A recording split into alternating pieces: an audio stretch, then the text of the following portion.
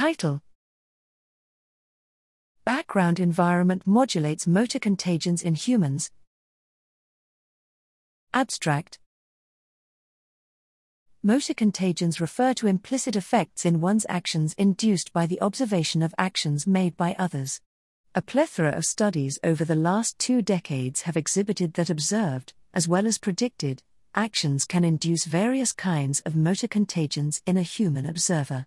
However, motor contagion has always been investigated in regard to different features of an observed action, and it remains unclear whether the environment, in which an observed action takes place, modulates motor contagions as well. Here we investigated the effect of the observed environment on motor contagions using an empirical hand steering task in which the participants were required to move a cursor through visual channels of different shapes.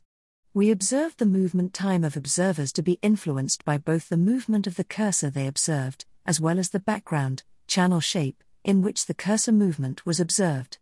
Observers consistently made faster movements after observing steering movements in a narrowing channel compared to a widening channel. These results show a distinct effect of the environment, in which an observed action occurs, on one's own movement.